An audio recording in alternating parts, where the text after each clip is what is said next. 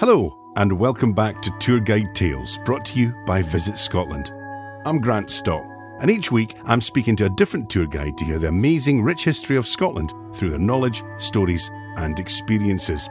Today, I'll be speaking to Alan Steele from Kilmartin Museum in the west of Scotland.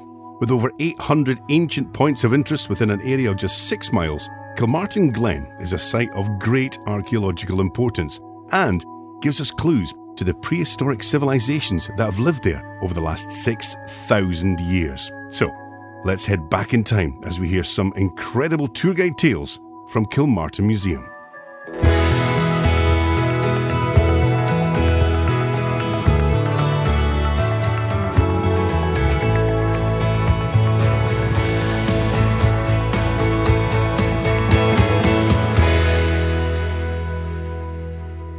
Well, Alan, welcome to Tour Guide Tales. Thank you for spending a bit of time with us. Before we start, let's get a bit of background about you, Alan Steele, and how you came to be a tour guide for Kilmartin. Right, well, as you say, my name's Alan Steele. I live in the village of Kilmartin, which is about 8 miles out of Lochgilphead in Mid-Argyll. I retired from teaching 3 years ago. And when we moved to Kilmartin, I was really interested by the history of the place and by the work of Kilmartin Museum. But it's only been since I retired that I've had the time to devote a wee bit of attention to that. And 3 years ago, just after retiring, I volunteered as a walking tour guide for the museum. So tell us about the significance of Kilmartin for those who've perhaps never ventured as you have. What's the significance about Kilmartin Glen? There's a couple of things. It's an area of natural beauty, but it's also hugely significant in terms of archaeological interest. It's an area that reflects thousands of years of history. And visitors are drawn to Kilmartin Glen from all over, both this country and beyond. So when you say it goes back and there's a great deal of historical interest, what kind of timescale are you talking about? We're talking very much into prehistory. The Kilmartin Museum covers about from 9,000 years ago up to very early history.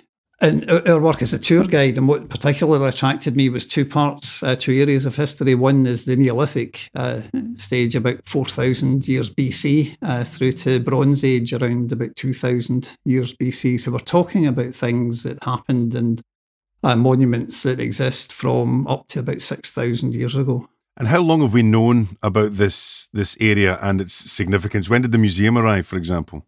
The museum opened roughly about 20 years ago as a fairly small concern. So it's been developing over the last 20 years.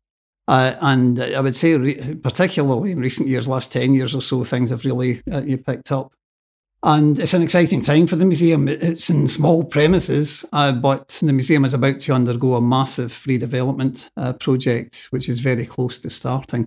Part of the problem that the museum has is with limited space. They've got so many artefacts that they can't display at the moment. And this new development will give them the space and the facilities to be able to develop it. The artefacts, although it's in Kilmartin, the artefacts come from all corners of Argyll and from most periods of prehistory and into early history. Wide range of things, flint and other stone tools, bronze weapons, prehistoric pottery. Pottery collection in the museum includes the 3 earliest beaker-type pots found in Britain. So there's a huge amount of interest in these artefacts. So why was this place so significant? Why was it clearly so well populated at one time? It's fascinating because in the 1980s it was recorded that there were over 350 prehistoric and historic monuments within a 6-mile radius of Kilmartin village. That was back in the 80s. This number has now grown to 800 items. So there's a vast amount of prehistoric memorabilia, for want of a better word, in this area. Now, when I say it's prehistoric sites, they can range from cairns to standing stones to stone circles to rocks with rock art on them. So some of the sites are quite large and obvious. Others are more or less hidden away. But it certainly indicates that this part of Scotland was really a strong concentration of activity back in prehistoric times. So just looking at those numbers that you just quoted there, from 350 points of archaeological interest to 800 in, not that long a space of time in the last 30 odd years. This is clearly a place that's continuing to evolve. You're continuing to make discoveries. Absolutely, yes. I mean, who knows what else is under the ground that hasn't been discovered yet? But it's certainly evolving. But it certainly adds weight to the belief that Kilmartin Glen was thousands of years ago, a very important place and a very busy place. So, when you say it was important and it was busy, what role did it play in the community back then? In Kilmartin Glen, in terms of what's been found, there's been little evidence in the glen itself with regard to any domestic use. It's the indication is that Kilmartin Glen and what we take the tour guide, the tour group on, was largely potentially ceremonial. Maybe a spiritual part to it, but certainly a special place, possibly cast adrift from the domestic side. It could be that there's evidence of domestic settlement under some of the ground that hasn't been excavated, but there's no evidence of that yet. Certainly evidence beside Kilmartin Glen of domestic use sites. So give us an idea, Alan, when people come and you take them out on a walking tour, what do we see? Try and describe the glen if you can. Yeah, it's a lovely glen. It was formed, basically the landscape was formed as a result of the last ice age in Scotland 10 or 12,000 years ago. The movement of the ice has basically, with its melting, formed a large river, and we've got a very flat area along the glen with sand and gravel terraces on each side. It's a lovely spot. I'm biased, of course, but it is a lovely spot just to walk along. But the main thing that we take the tours out to see are a collection of ancient monuments. We have what's called the Linear Cemetery, which is a line, more or less straight line, of 5 burial cairns, which are quite significant and quite stunning. There's also one site with 2 stone circles and another site with a collection of significant standing stones. Now, the burial cairns that we take people to see, if I could give you a wee bit of an insight into the structures that we're talking about, the burial cairns that we're looking at are roughly about Bronze Age, so about 4,000 years ago. One definite fact which leads us to believe that these were special burials is that they are individual burials. They're not mass graves. Individual burial kist or a chest. It's like a stone chest, 4 sides of stone, single burial, and a large flat stone, a capstone to seal the grave off. Now, in some of these burial cairns, there's only a single burial. In others, there's maybe 2. But the indication is that these must have been the graves of someone important, someone who was held in special regard. As I say, there's no evidence of a communal burial there. Capstone seals off the grave, and then at a later date, water-rolled stones were placed to make a burial mound. Now, with this being previously a flowing river, the water-rolled stones would have been locally available. And the mounds are really quite significant in terms of size. They've reduced over the years, but it's believed, and there's evidence to indicate that these mounds were roughly up to about 30 metres wide and about 4 metres high. So they're fairly massive structures, literally hundreds of stones, and the rolled stones maybe measuring up to about a foot across. So an awful lot of effort has gone in by ancient person to build these mounds, and there's 5 of them in this line. So if you come in one of our walking tours, we'll take you along the Linear Cemetery. We'll stop at least 3 of them to talk about the background to some of it, when they were excavated, give an insight into what was found within these graves. Because that's going to be my next question. I'm sure anyone listening to this is going to ask. It's clearly quite a lot of effort has been made to create these, as you say, to source the stones and build these huge cairns. Have we been inside? What is there? What evidence do we have of life beforehand? The first excavation, first recorded excavation, was in 1864 by Canon Greenwell, who was a clergyman from Durham. Before that, I think the indication is that people weren't too interested in them. That archaeology wasn't a great attraction, and they obviously must have been seen. They couldn't have been hidden. But one thing which is evident is that I mentioned that they were 30 metres across and about 4 metres high. An awful lot of stone robbing had taken place before the excavations started. And people were likely to have taken a lot of the stones for possibly local road building, without giving any consideration of the archaeological heritage there. Because I was going to say, Alan, because it strikes me that it's almost a miracle that they have survived as long as they have without anyone over the last hundreds of years not dismantling them, moving things around and destroying them.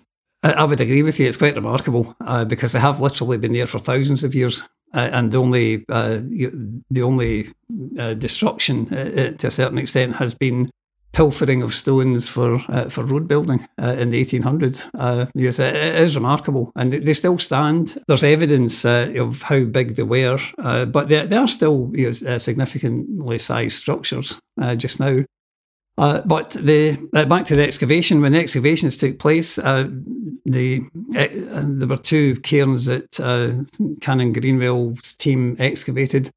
And they found various things inside. There were some small standing stones covered in one, but down to the kist. When they opened the kist in Glebe Cairn, which is the first cairn in our walk, there were no human remains found. Now, these kists are laid into the soil and then closed off, and with the acidity of the soil over thousands of years, the body has disappeared. There is a reference in Canon Greenwell's notes to finding a dark unctuous matter at the bottom of the kist, which we interpret as a sort of goo, which may be the only thing that's left of the soul who was placed there.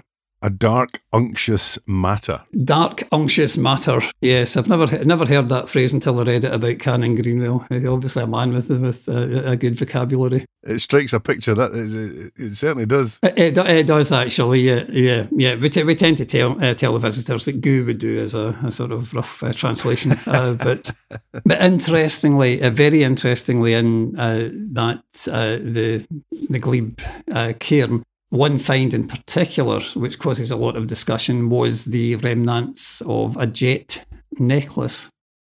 Now, in some of these kists, there are grave goods that have been put in with the burial, and others are empty. But in this one, there was a remnants of a jet necklace. Now, that causes a lot of discussion because jet is not found locally in this part of the country.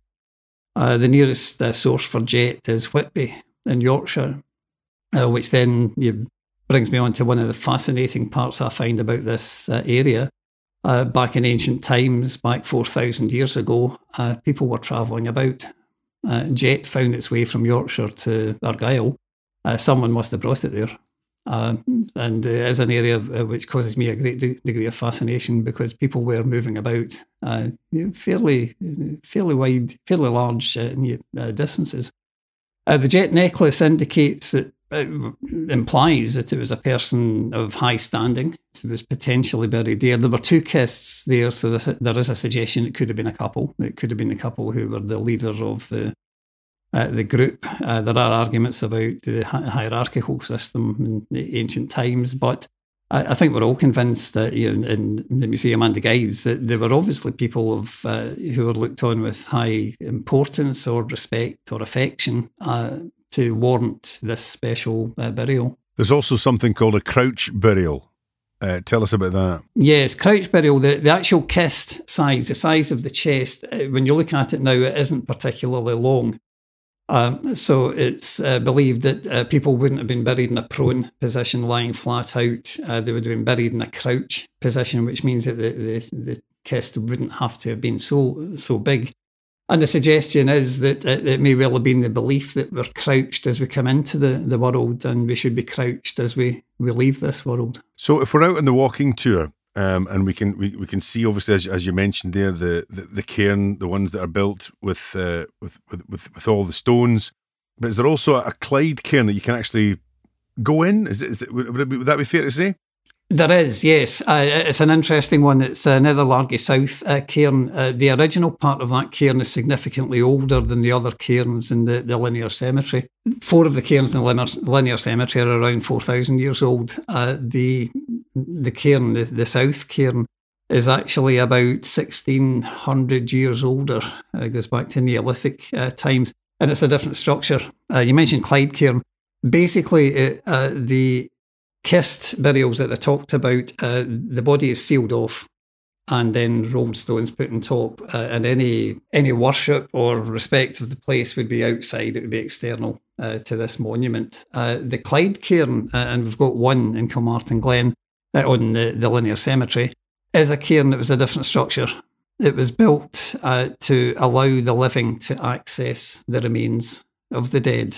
There's a passage that you go into, and there were 4 compartments in the cairn.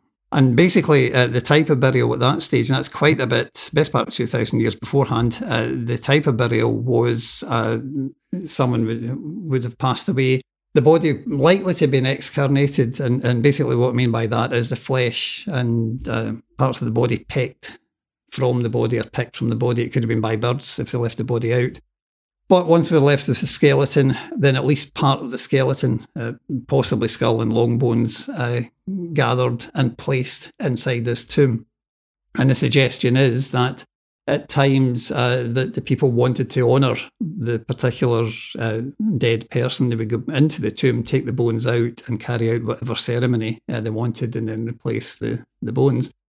Now, in tombs like that, and Clyde, basically called a Clyde chambered cairn because there are other instances of them in the central west coast of Scotland, but they exist elsewhere. They exist up in Orkney and Shetland as well.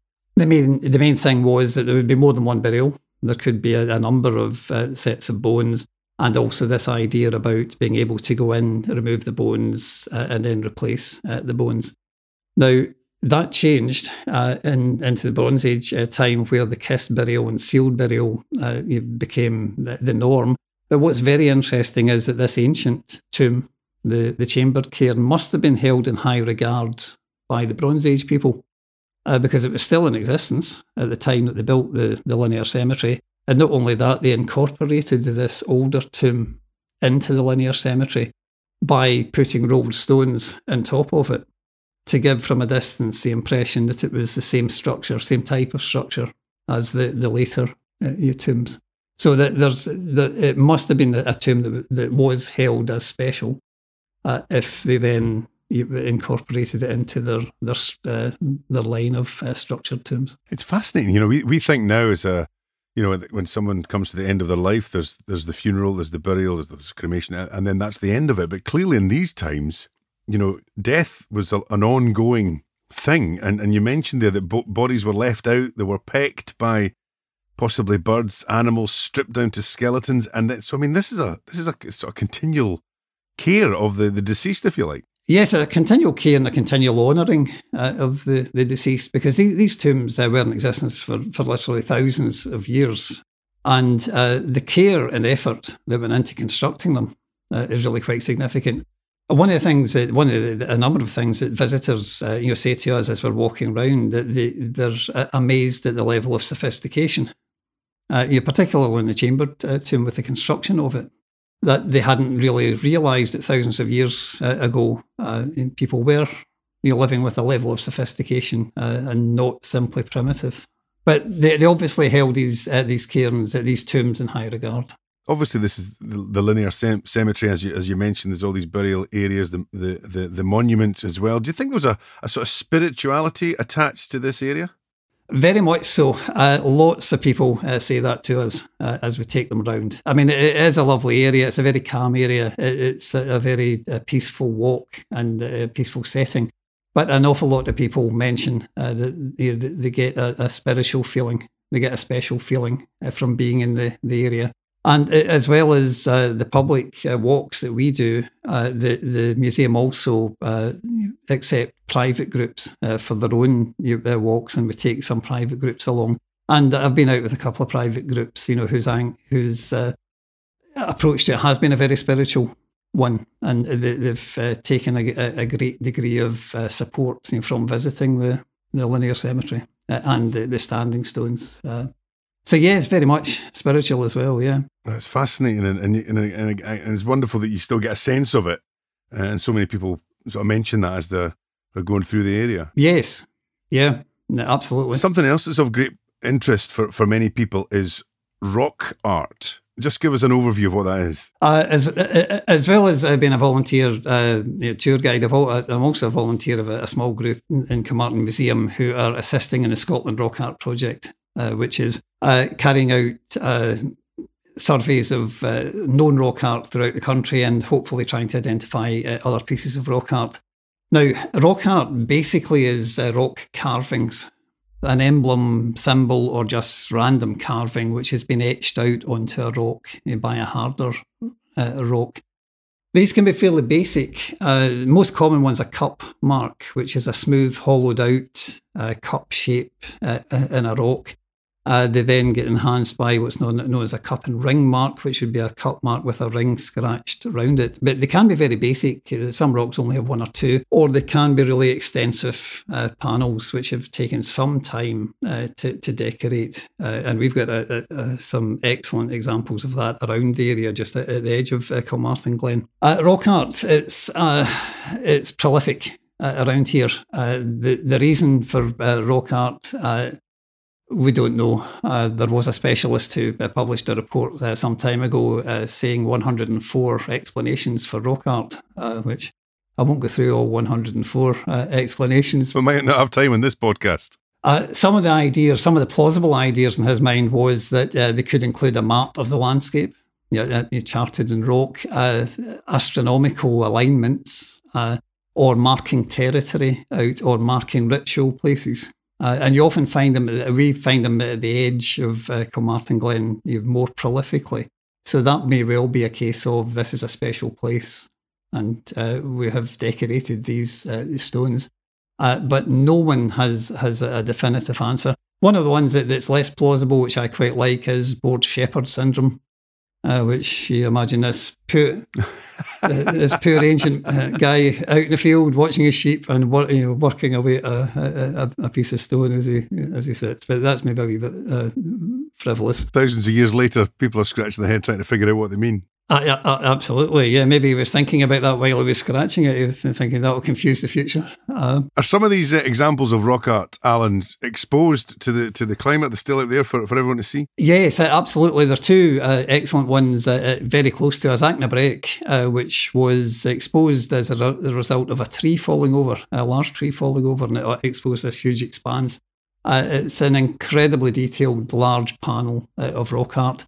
Ormaig as well, which is just about a mile or so away from Carmarthen. So there's some very elaborate ones, as well as some of the ones that I've been helping chart have been less elaborate, but nonetheless still important. Give us some explanation, if you can, about the stone circles and the standing stones, which are a big part of Carmarthen Glen as well. The standing stones, it's Nether Largy standing stones. They're really quite intriguing. I mentioned that I retired as a maths teacher, and it's the measurements between them which intrigues me. They're in a special alignment.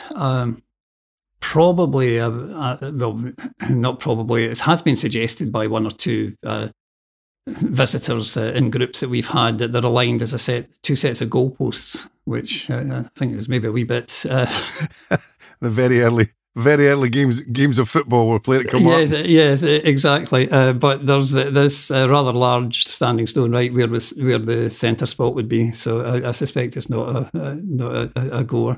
But there's two sets of parallel stones. Being a maths teacher, the faces are parallel. That intrigues me. The fact that there's also been outlier stones found, which means that they've been set up in a special alignment. They haven't been placed randomly.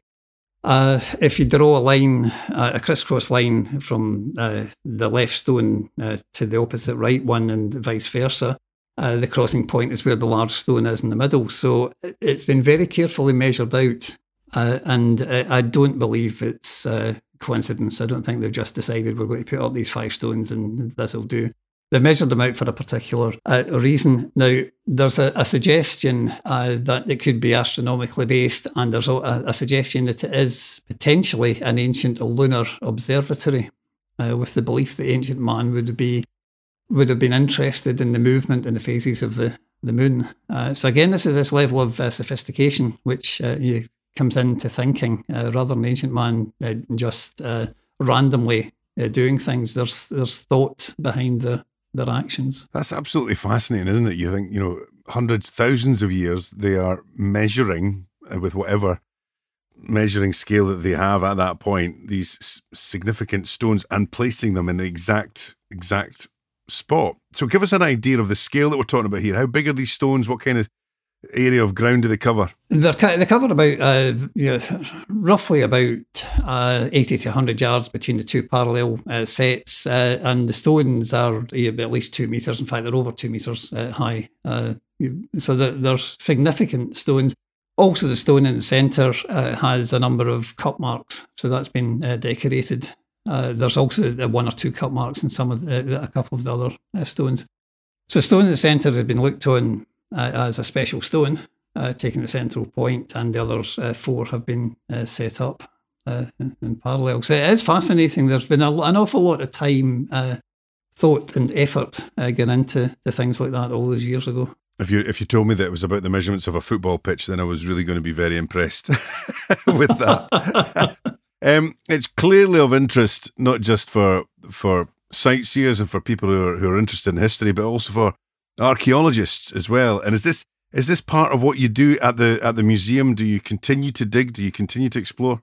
And yes, I mean, certainly in the last years, that's the reason that the number of items increased, the number of sites increased from 350 to 800. The museum's a working museum, and it continues with excavations and surveys, land surveys, to see if they can identify other things. So it is very much a work in progress. It continues the museum continues to find new items. And how would you suggest somebody would get the absolute most out of a visit to Kilmartin Glen? Obviously taking in the museum first and then taking a walking tour, or the other way around. How would you suggest someone goes about it? It can happen in both ways, and I've talked to visitors who have talked about the fact that they were really delighted they went to the museum first and then went on the tour, and others who felt that they got the interest from the tour to then go in and investigate further in the museum.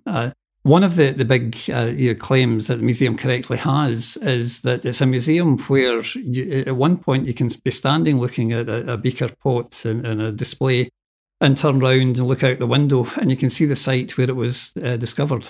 It's not that they've come from huge distances away. Some of the artefacts that have been found in Kilmartin Glen remain in Kilmartin for sight.